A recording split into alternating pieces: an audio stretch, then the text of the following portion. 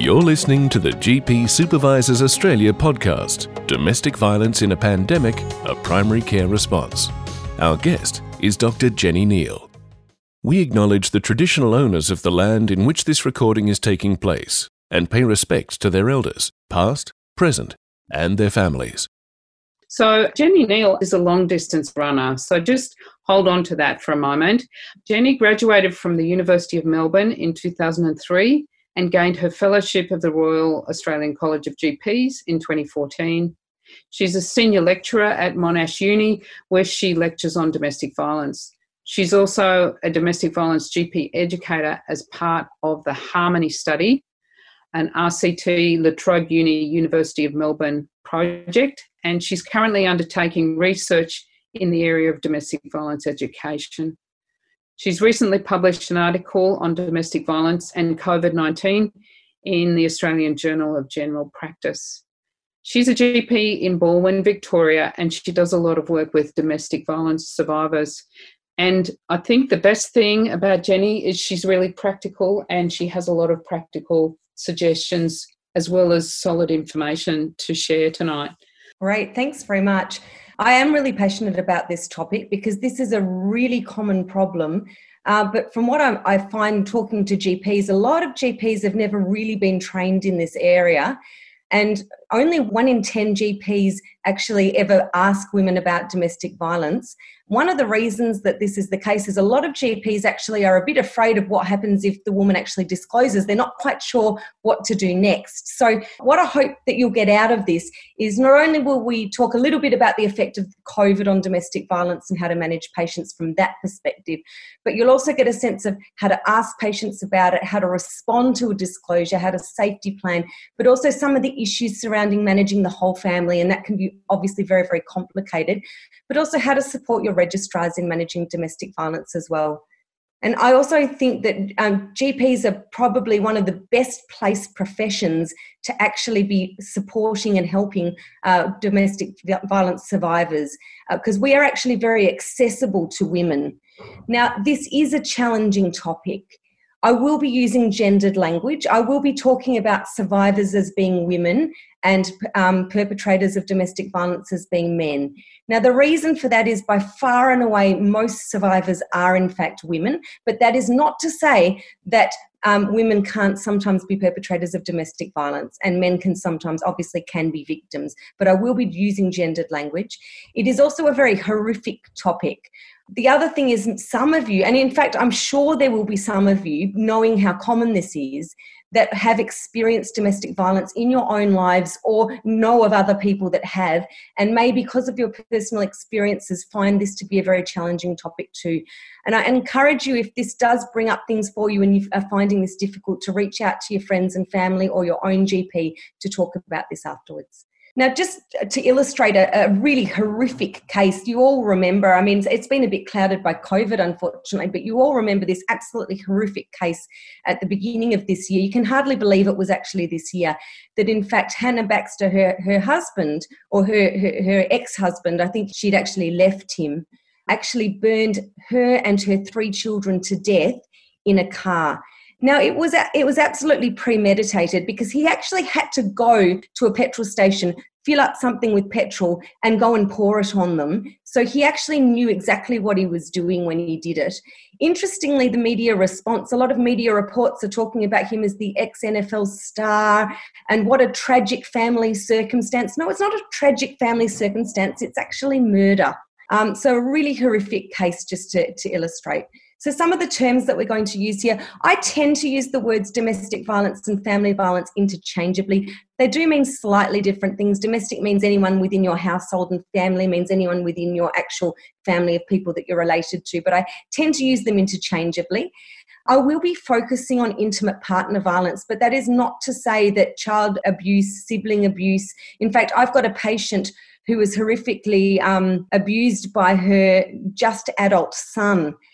He, in fact, tried to strangle her and beat her up on a number of occasions, and I helped her leave that situation and get an intervention order out against him, which was really, really difficult because she was so worried her son would end out on the street eventually. So it doesn't have to necessarily be intimate partner violence, but that is our focus.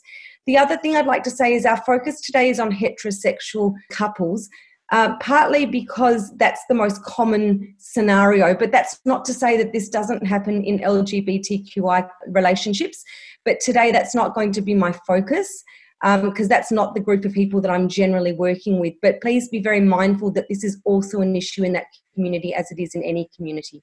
So the World Health Organization definition of intimate partner violence is basically behaviour within any intimate relationship that causes harm. But really importantly, it can be by either a current or a former partner. And I think a lot of people forget that and think that it has to be a current partner for it to be domestic violence. But in fact, a lot of domestic violence is actually perpetrated by ex-partners. And in fact, when a woman leaves is one of the most risky times in the whole relationship. So she's actually most at risk of being killed when she leaves the relationship. So being abused by an ex-partner is probably one of the more risky things. So I won't go into all these stats, but it's really just to illustrate that this is a really common problem. So somewhere between 8 to 28% of all women within the last 12 months, who have attended GP practices have been victims of domestic violence within the last 12 months. So that's really, really common. And you think of the number of women that you've seen in your practice within the last week, then you kind of put those stats to it and you think, goodness, there's actually quite a lot of cases there that I don't know about. Also, globally, a third of women have ever been survivors in a lifetime. So really, really common problem. And in Australia, the most awful stat is that 1 woman per week on average is murdered by her partner. Some stats just to show you that it is more common that women are survivors. So the types of abuse.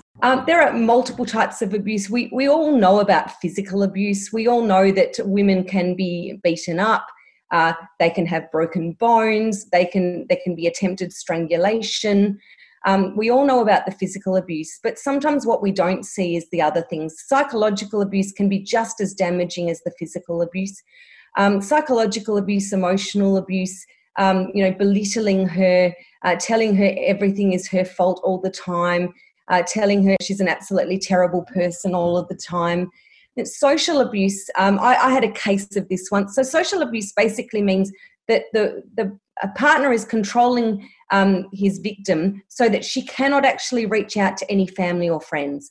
So in the case that I had, he did not allow her to have any contact with family or friends, and in fact used technology abuse to actually check her phone to make sure that she was not actually texting or calling any of the family members, and she could only see the people that he wanted her to see. Technology abuse, one of the other ways that that's often used is for people to be tracked. So using things like Find My iPhone, which a lot of couples do actually use quite reasonably. But sometimes this can actually be used as a mechanism of control to make sure that you know where she is at all times and that she's not going anywhere she's not supposed to. We know about sexual abuse. Just because you're in a relationship, just because you're married, it doesn't mean that sexual abuse or rape doesn't happen. Rape absolutely can occur within marriage.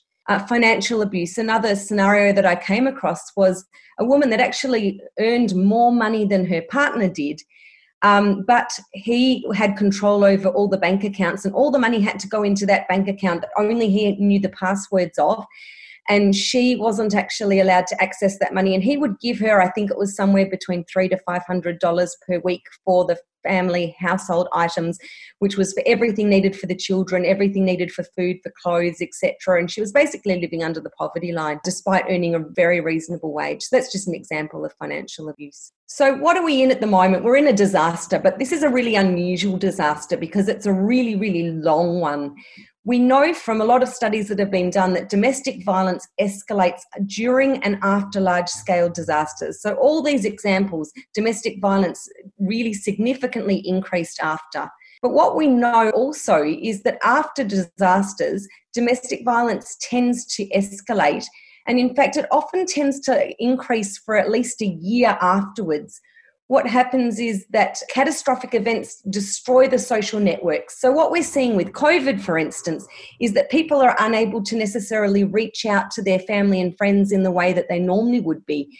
They're stuck home with their abuser. It may be actually quite hard for them to actually reach out to friends and family for help. So they don't have their social networks that they normally would have.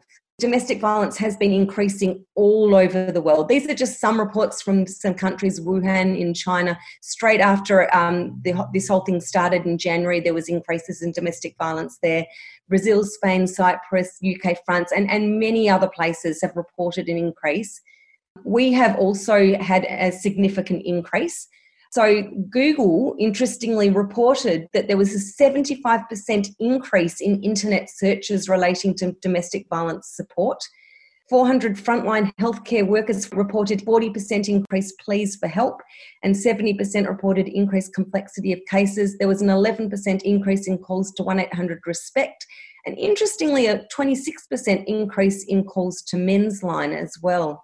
A study done by the Monash Gender and Family Violence Prevention Centre Network just very recently. It only came out a few weeks ago. And what they did is that they interviewed lots of family violence workers throughout Australia to find out what was happening from their perspective. And pretty much most of them were saying that they were seeing an increase in number of cases since COVID had occurred. And 86% of them said there was an increase in complexity in the needs of the women that they were helping. They were also saying that they were seeing new forms of violence, and I'm going to talk about that in a moment as well. And a lot of women during this lockdown period are having less ability to seek help. Now, I'm from Melbourne and I'm still in lockdown at the moment, so a lot of my patients are still in lockdown. And I've been seeing it. I don't think I've ever had so many active cases of domestic violence as I have had over the last few months. I've had one woman who there had been previous abuse in their relationship. She's married with 2 young children, and she basically came to me, and she was able to come to me, fortunately, despite the lockdown, but she actually came to me and said, he attempted to strangle me. I'm actually really worried for my safety, and we organised for her to go to her mum's house. And so she was able to go there with her children, and we organised an intervention order and so forth. So, it just to illustrate that the violence had increased because they were together in the house all the time. And she really felt like that had made a really big difference. So what we're seeing is a new form of psychological abuse. We've seen some things all over the world. We've seen some new things like perpetrators telling their partner that they have the virus so that their partner can't leave the house. Inviting people into the house and saying that they've got COVID so she can't leave, increased surveillance and control. One woman couldn't even be in the bathroom on her own so that he could watch everything that she was doing all the time, withholding essential items like cleaning equipment, and abusive partners sharing misinformation about the pandemic and stopping them from getting medical attention. So some significant new ways of abusing. This is the paradox. When we say stay home, we're going to save lives because of COVID, but for many survivors of domestic violence, staying home may well not be actually the safest option for them. What I do want to point out is that abuse is about power and control. And so when you're at home with the abuser can actually increase that level of control. And what I mean about power and control is, it's not about an anger management problem. Okay, it's not because he's got out of control and lost his temper and become violent. So I want to just give an illustration of that. Where does the violence occur? It occurs within the household. It doesn't occur at the major shopping centre. And if the violence is occurring and a neighbour comes and rings the doorbell, what do you think happens to the violence? It stops because he has control over it. So it is about power and it is about control. That's what the violence is actually about. So getting back to general practice, and how do you actually recognise whether someone is being abused? Physical symptoms, some of them are quite obvious. If you see people with acute injuries, like if they have a black eye, or they've got an unusual fracture, or they've got some bruising somewhere else, it may well be worthwhile asking those women about the possibility of domestic violence. But we also see that a lot of women may well present many times to a GP with non-specific symptoms and chronic symptoms like chronic pain, chronic headaches, delayed presentation, those sorts of things. Chronic pelvic pain, that sort of thing. They may present many times before they're actually happy to talk about the domestic violence. They want to talk about it. They want to be asked about it, but they're afraid to ask because they're afraid of what the GP, is going to say. They're afraid that you're not going to believe them. They're afraid that you're going to judge them and that you're going to blame them for what's happening. Okay, so that's why they don't bring it up. So most, many women won't actually bring it up themselves and will be wanting you to ask about it, which is why it's so important to learn how to ask. So some of the other presentations might be things like unplanned pregnancies, STIs, vaginal discharge, and of course emotional symptoms. Any women that I have at all that come in with any sort of mental health presentation, part of my process of history taking is to explore the possibility of domestic violence in those patients. So do please consider it in patients with anxiety or depression, PTSD. And PTSD is a really important thing in terms of domestic violence. It's not uncommon for women to end up with PTSD because of the violence. So suicide attempts, drug and alcohol problems. And the other really important one is accompanying partners. Now, of course, not all women who come in with a partner every time to see you are being abused. I'm not saying that. But it does raise a red flag to me when a woman, every time she comes in to see me in my clinic, her partner is always there, and especially if he does a lot of the talking for her. And that says to me, is there something else going on here? Is there a level of control here that she's not being allowed to be alone with me? Jennifer, there's just an interesting question that might be useful to just quickly, it's not a quick answer, but quickly talk about. Sure. And that is, what are the primary causes of domestic family violence? Are they victims themselves? Yep. So men who perpetrate violence towards women are 5 times more likely to have had dads that did it. So, yeah, there is a lot of modelling happening here. Really, it goes back to societal norms about gender roles and the old style of thinking. Unfortunately, is still very much there in society, but that was very much there in the past, which was that women were subservient to men. Women had to do everything that their husband said. The man's the head of the household.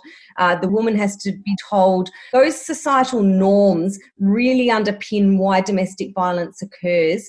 And a lot of what is done in terms of, I'll talk a bit later on about men's behavioural change programs, but a lot of what is done there is to really explore respect towards women, equality of women, and the role of women in society as being equal to men.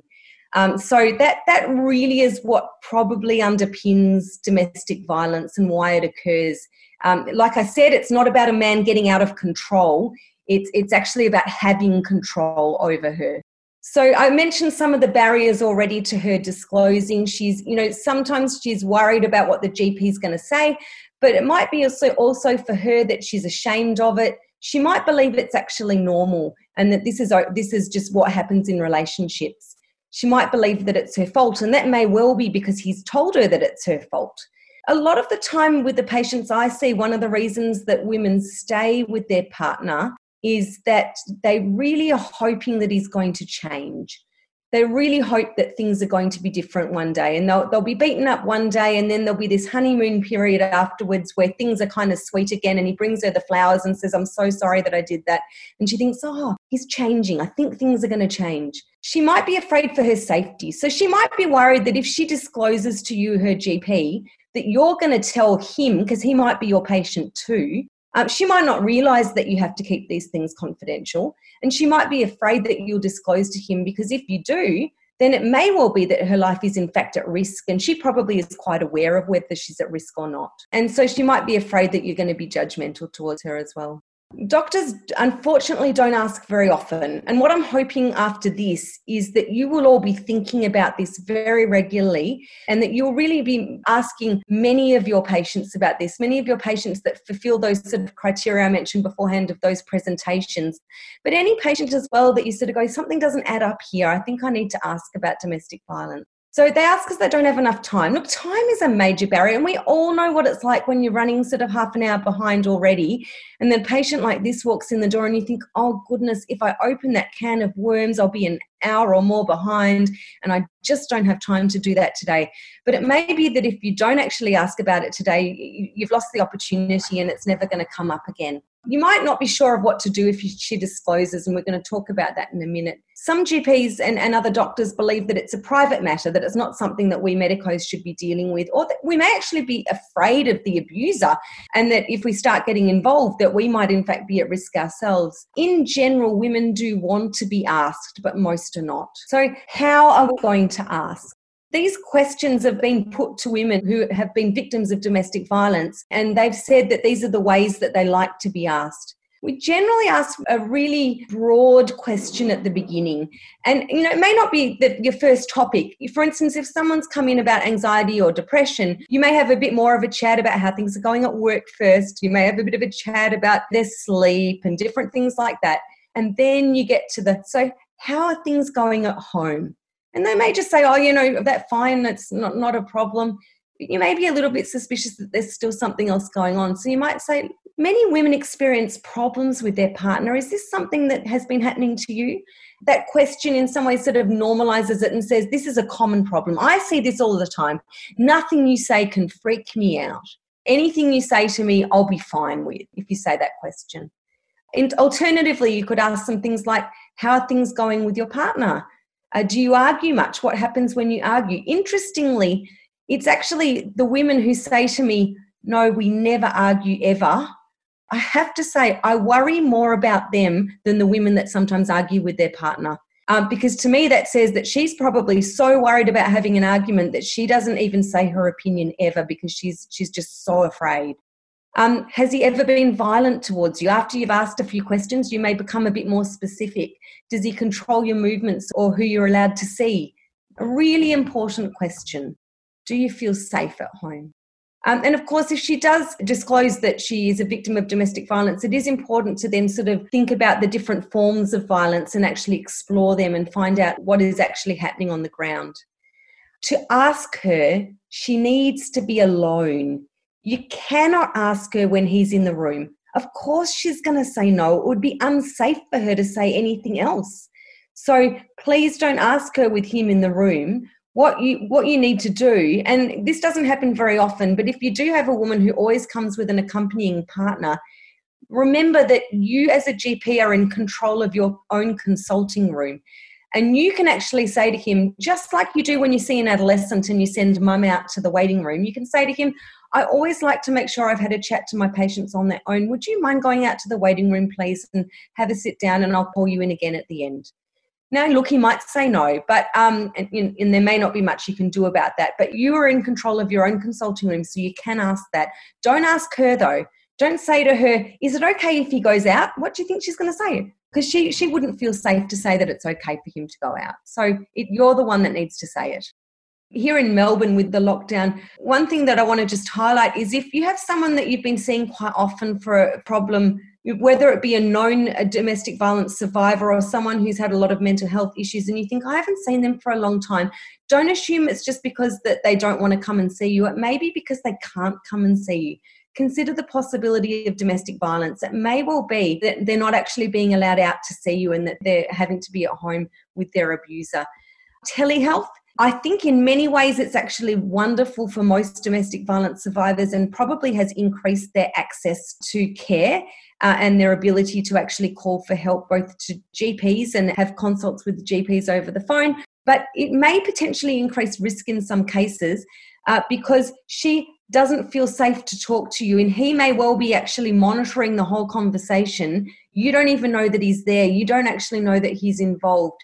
So in terms of telehealth, what I advise you to do is to ask some yes/no questions first. Just say to her, is it safe for me to ask you how things are going for you at the moment? And that's a yes/no question. She can say no if she doesn't think that it's okay, or yes if she thinks that it is okay. Or you can ask, are you alone? And that's a yes/no question, yes or no. And so if she's being monitored in terms of what she's saying, it's not as much of a problem. So start with some yes/no questions. And then, of course, if it is safe, you can then talk as you normally would. The fact is that she may not be alone on telehealth, and you do need to really be considering it. But I think we should be considering this for all our patients at the moment. We're doing a lot of telehealth, particularly down here in Melbourne. When you do, I think it's worth actually saying to whoever's on the other end of the line, just wondering who else is in on this call. So you're always aware of who's in your consulting room. You should be aware of who's on the phone call. Doctors often feel about domestic violence consultations. They feel overwhelmed. I just want to remind you that it is not your job to solve all her problems and to stop the violence.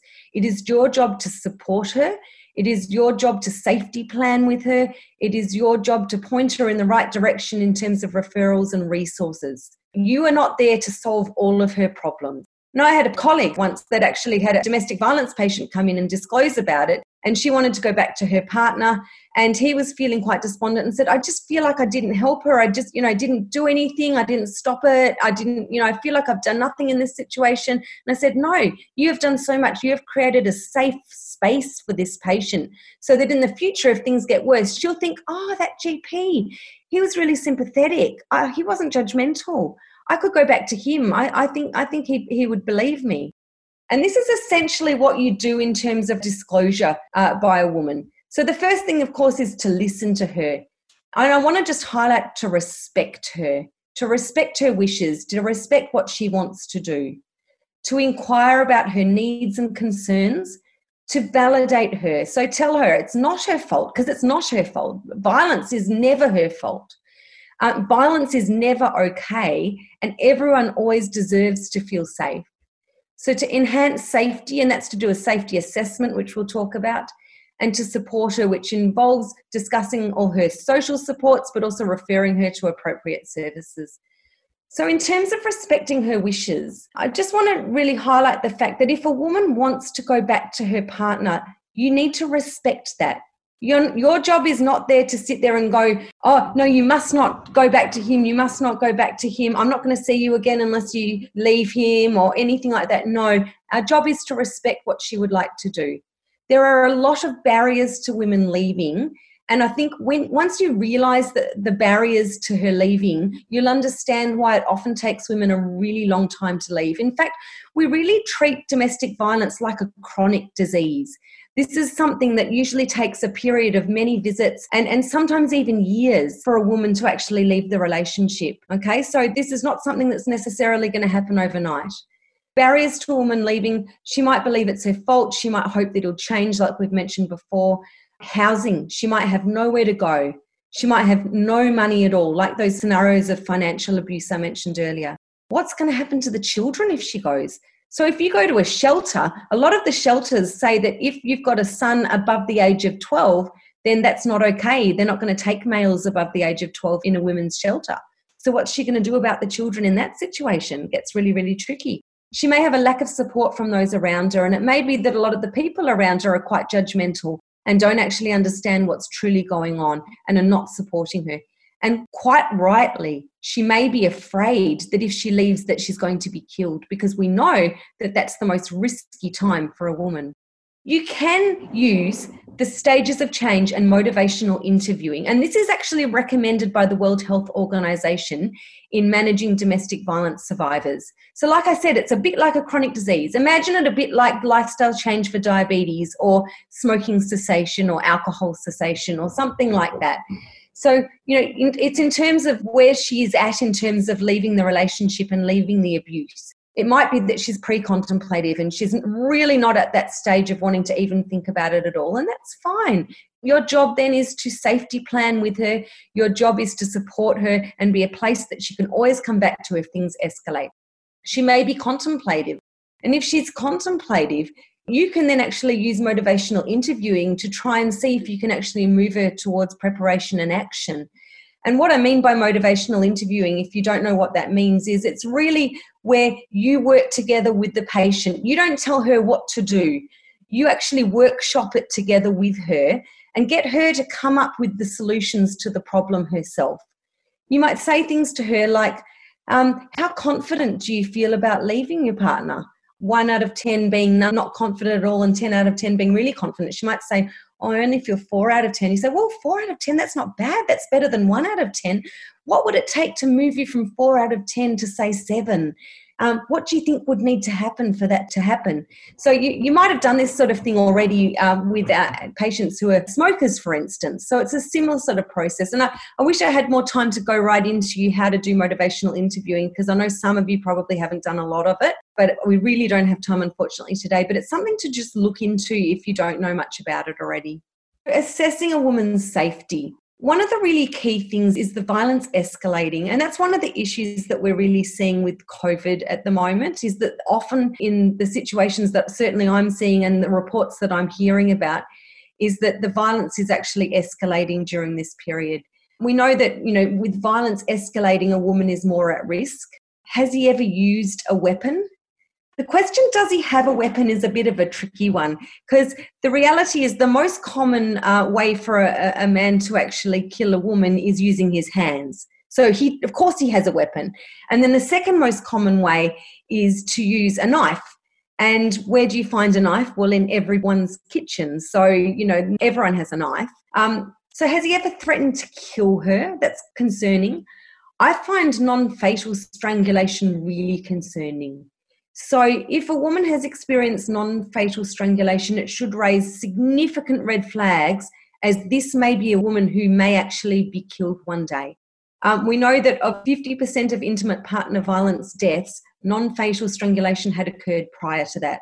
So, really major issue. The most dangerous time for violence escalating are leaving, which I've mentioned, but also pregnancy. Pregnancy is a dangerous time for women who are survivors of domestic violence. And in fact, we actually recommend that we screen all women who are pregnant for domestic violence. And I know all the public hospitals certainly do this, but it may be something that you might want to actually do in your practices as well. Even early on, even when you see people for their first trimester visits before they end up in the hospital, it is worth screening these women for domestic violence because it is a dangerous time. Does she feel safe to go home today? Really important question. Do you feel safe? She is actually an expert in her own safety. She has lived this probably for years. So if she says to you, yeah, you know what, I'm safe to go home today, she probably is safe to go home today because she's got a pretty good idea of what's happening on the ground and also how to keep things pretty stable. That being said, I always get questions about what happens if you think that she's at imminent risk, but she's going to say that she's going to go home, because all of Australia, apart from the Northern Territory, there is no mandatory reporting for domestic violence. Now, in the Northern Territory, that is different. There is mandatory reporting for domestic violence. But if you're in any of the other parts of Australia, there is no mandatory reporting for domestic violence. The RACGP White Book recommends that if you think that a woman is at imminent risk, and I'm talking imminent risk, I'm not just talking someone that you kind of go, oh, could something happen? I don't know, but she says she's safe. If she says she's safe, she's probably safe. But you actually go, oh, she said that he said that he's going to kill her tonight, and I know that he's got a gun, and, doesn't sound like a good scenario. That's the kind of scenario where even though there's no mandatory reporting, she's saying she doesn't want you to say anything and that she's going to go home. The RACG White Book says in that situation, you should alert the police. Okay, so if you think she's at imminent risk, okay, there is danger in alerting the police. And she knows that, because if the police get involved, it may actually make the violence escalate.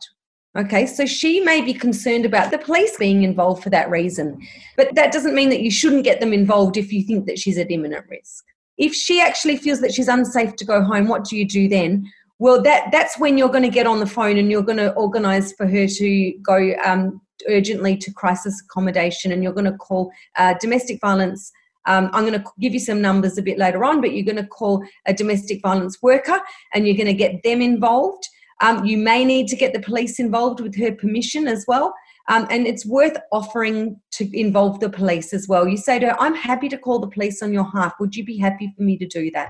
Once we've assessed her safety, if she at all ever feels threatened, she needs to call the police. That is not the time to call 1-800-RESPECT. That's not the time to call a domestic violence caseworker.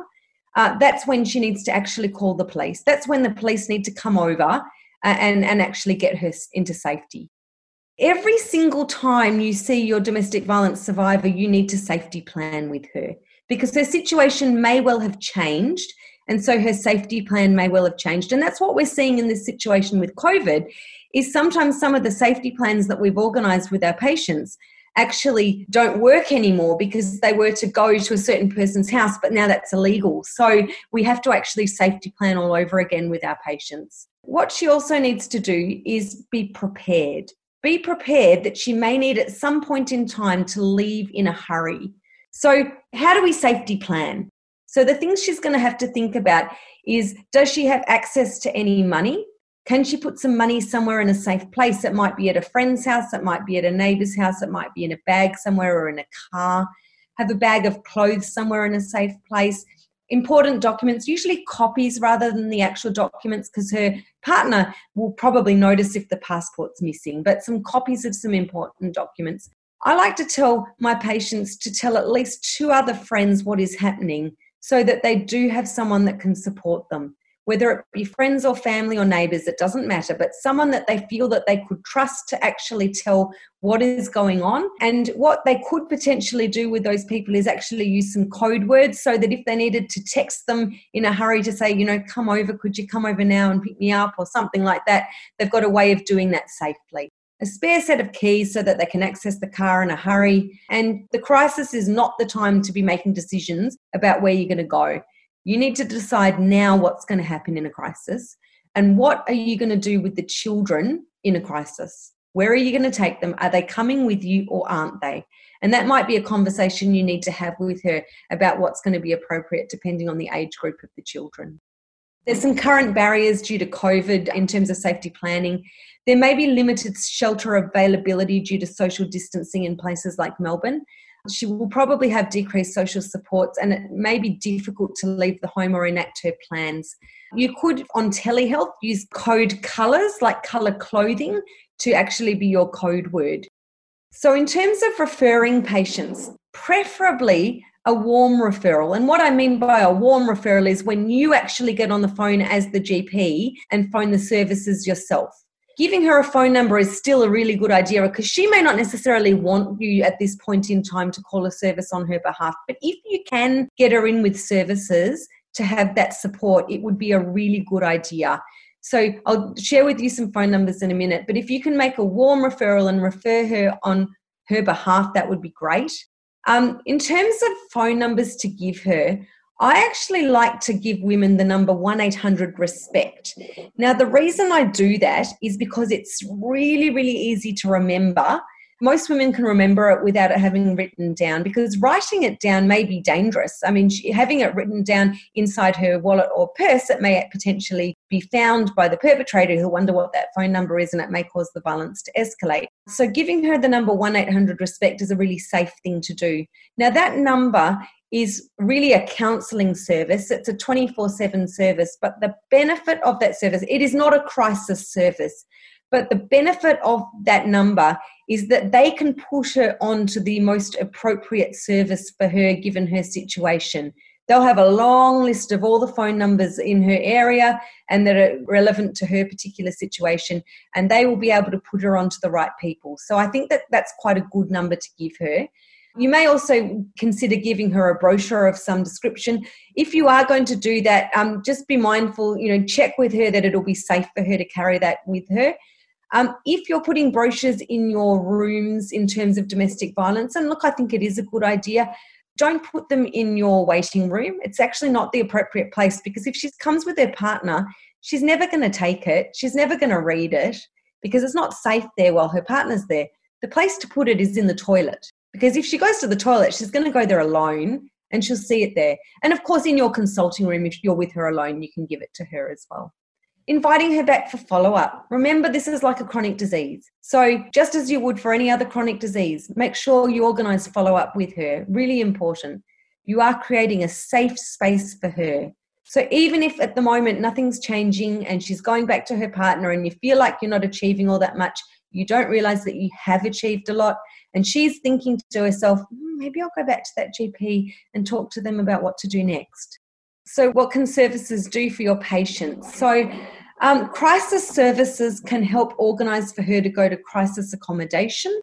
Crisis accommodation, even I don't know where the buildings are. They're on purpose. They actually don't, even the workers that work in them know where they are, but they will not tell anyone where they are working. And from time to time, they will even change the location to keep the women safe, okay? They're like safe houses, essentially. But a woman can't stay there forever, and it does sometimes become difficult in terms of accommodation and finding them housing afterwards. So housing can be an issue for these women. Well, what happens in terms of housing? Can you get the perpetrator out of the house and get her in the house? It is difficult, but one of the best ways to do that is through an intervention order, because if she's in the house and there's an intervention order in place, Then if he comes anywhere near her, usually they put a certain number of metre distance that he has to stay away from her. It might be that he has to stay 200 metres away from her or something like that, and he's not allowed near her residence or her workplace. If he comes within that distance, then he's breaching his intervention order, and that is then a crime, and the police can actually arrest him and can actually charge him for breaching the intervention order. So that's probably the best way to keep her in her own home. That being said, if you're worried about safety and she's worried about safety, you're usually best just to try and get her out of the house and away from him where he doesn't know where she is. So if it's a safety issue, it is best just to get her out. In the long run, family courts and all that sort of thing sort out the housing issues, but that's really fraught and it's a really, really difficult. That's another lecture in of itself, I think. What else can these services do? They can offer counselling, they can safety plan. I do quite a lot of work with a multicultural agency here in Melbourne that actually case manages women. They have about 28 different languages that are spoken in that particular agency. And their caseworkers work with migrant women, and they actually even have a lawyer in-house that helps them with visa issues. I haven't even mentioned visa abuse. Visa abuse for these women is a really major issue, and something just to think about if you've got people here on visas. So if she's here on a spousal visa, she may well not want to leave him, because if she does, she actually might get kicked out of the country. And there may be absolutely nothing you can do about that except try not to tell the authorities. So getting her legal help can be really important, and that's one of the things that the caseworkers might be able to do, is actually point her in the right direction in terms of legal assistance as well. Some of the numbers, the Men's Referral Service is the number to call in terms of organising referrals to men's behavioural change programs, and we'll talk about that in a moment. There are hundreds of different numbers, but the best thing to do is to call your statewide local number, and they will actually then point you in the right direction, or her in the right direction, and give you the appropriate number, whether it be for someone who's in the LGBTQI community, or whether it be, in fact, that the man is actually the victim, or whether, whatever scenario it may be, there will probably be a number for it, and they'll point you in the right direction in terms of that. If you've just gone, oh my goodness, I want all the phone numbers, or you want to know where it will be, we will have it there for you on our website recording page. The other thing you can do is, if you're on your local health pathways, and most of you probably have access to a health pathways, they will usually have local numbers as well. So that's a really good way of getting local domestic violence numbers as well. So managing men who are violent towards women, how do they present? Well, often they don't. Often you have no idea that some of the men that you're seeing are in fact violent towards women. In fact, to you, they're quite charming. And you would have absolutely no idea what's actually going on. Sometimes I've seen men who are violent towards women because, in fact, the woman has brought them in and said, he's being violent towards me. Can you fix him? What can you do about it? So that's probably going to be the most common way that a man will present to you, is that she's going to bring him in. What kind of men are perpetrators? Look, the same way that women can be from any socioeconomic group, they can be from any religious group, they can be, women who are victims can be from all walks of life, whether they're educated or not educated. It's exactly the same with men who are perpetrators. They can be from any socioeconomic group and all walks of life. So what are men's behavioural change groups? Well, before I talk about that, I just want to point out that we really, really, really do not want you to send your patients to couples counselling. Please don't do it. It is really, really dangerous to do that, because when you put a couple where there is such a significant power imbalance in front of a counsellor, he is going to have all the power in that consultation. She is going to have none. Her voice is definitely not going to get heard, and his is. And if she does happen to speak up, it's going to put her at danger. So we really discourage couples counselling. And in fact, it's not appropriate for you to send a man who's violent towards women to a psychologist because you think he's got a psychological problem. This is not a psychological problem. This is a behaviour problem. So he needs to go to a men's behavioural change group. The men's referral service number that I gave you earlier, that's the number to call to organise to go to a men's behavioural change group. They usually run about 12 weeks. About half the men that are there because the court said they have to go there. Half the men that are there because they actually do want to genuinely change. What's the likelihood of change occurring? probably 30 to 50% of women whose partners go to these programs say that they felt safer after their partner had done the program. Now, remember I said safer. I didn't say that the violence had stopped altogether, just that they felt safer. So in many cases, it doesn't change things at all. The likelihood of change isn't brilliant, but there is some possibility of change.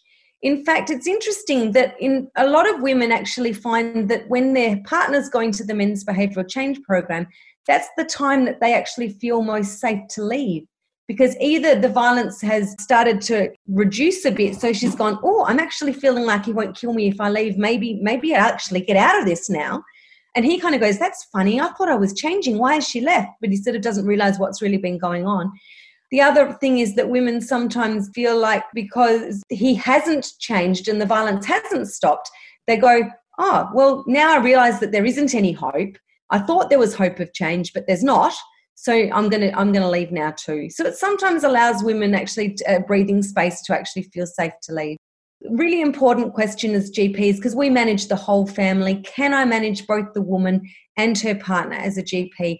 No, we really discourage this. Of course, if a woman brings in her partner, you're not going to say at the beginning of the consult, I don't do partners together, leave. No, you're going to take a history, find out what's going on, appropriately refer him to a men's behavioural change service, but also say, but I'm only going to be managing one of you from now on. So, it may well be that you've got a relationship with the victim. So you say, I'm going to be managing her. So from now on, I'd like you to see my colleague, to the man, and he's going to continue your ongoing management. So I have had this scenario on a couple of occasions.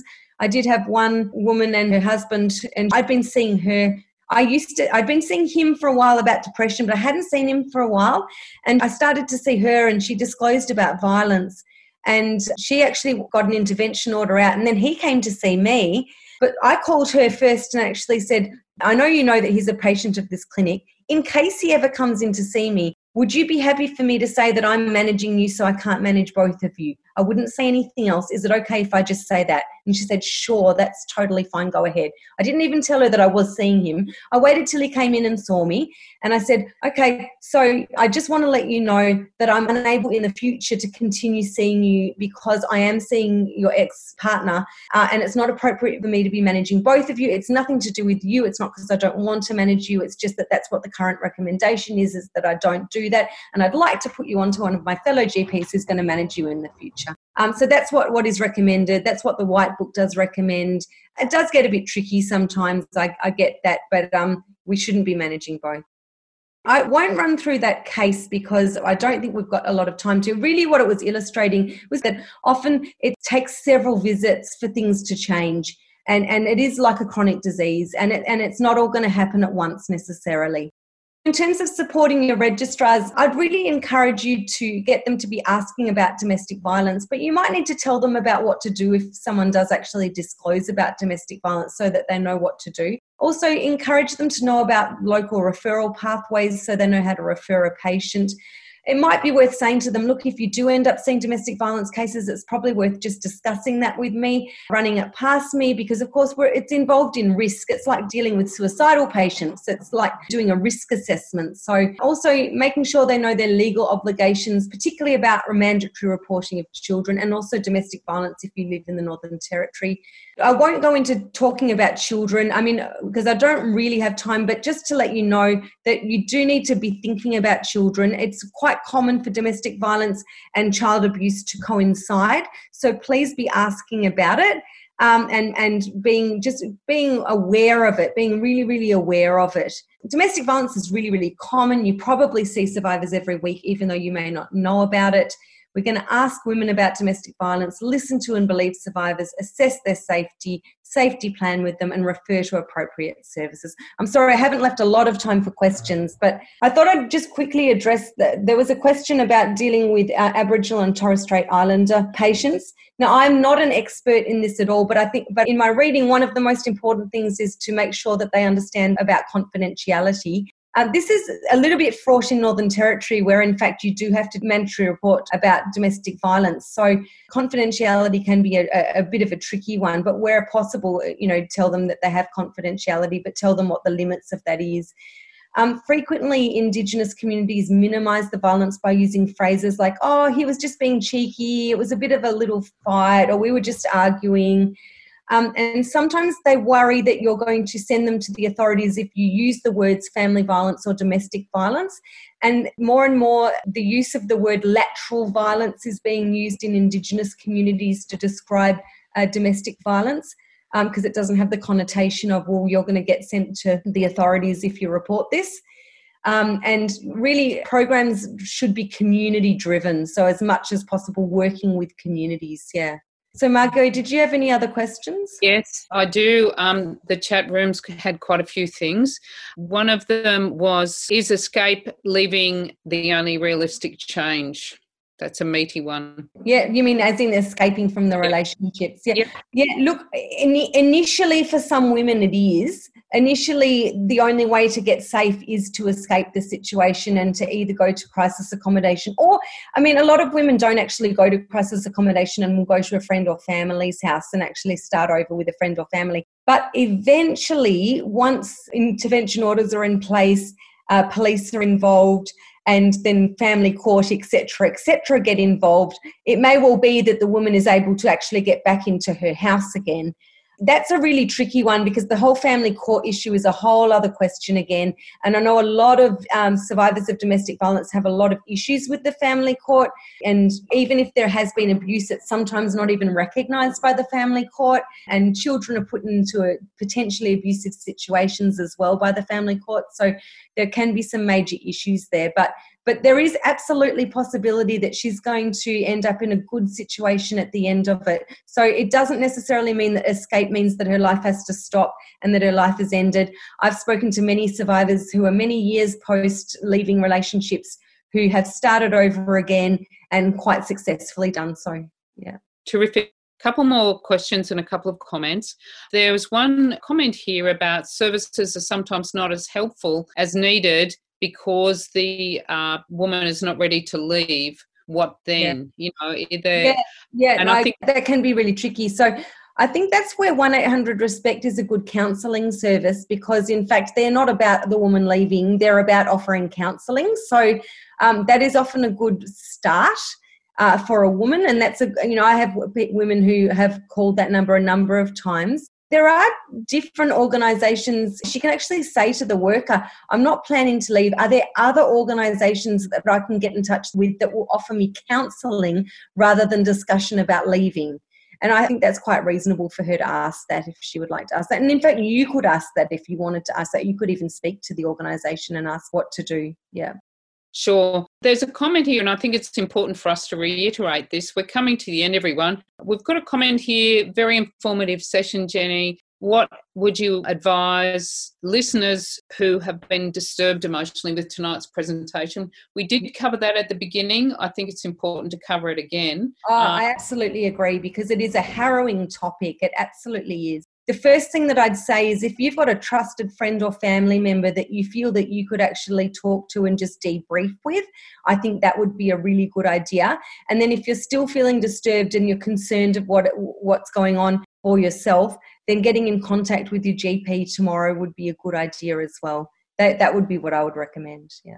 Couple more questions. We talked about Aboriginal and Torres Strait Islander cultural lens. There are many different cultural lenses here, and his question was really about different cultural constructs and what goes on in different cultures around different thresholds around what's violence. It's a really good question, but I think what's really, really clear is here in Australia what is acceptable and what isn't acceptable. In the same way that with child abuse, it is quite clear in Australia what is acceptable and what is not acceptable. I think the same thing holds for domestic violence. So any form of physical violence, any form of psychological abuse, any form of abuse of control is not okay and is never okay. No matter what culture you've come from, here in Australia, it's not actually okay, no matter what culture you've come from. I think there's another area that would be worth us going over, and that's telephone consults and prompting questions or clues.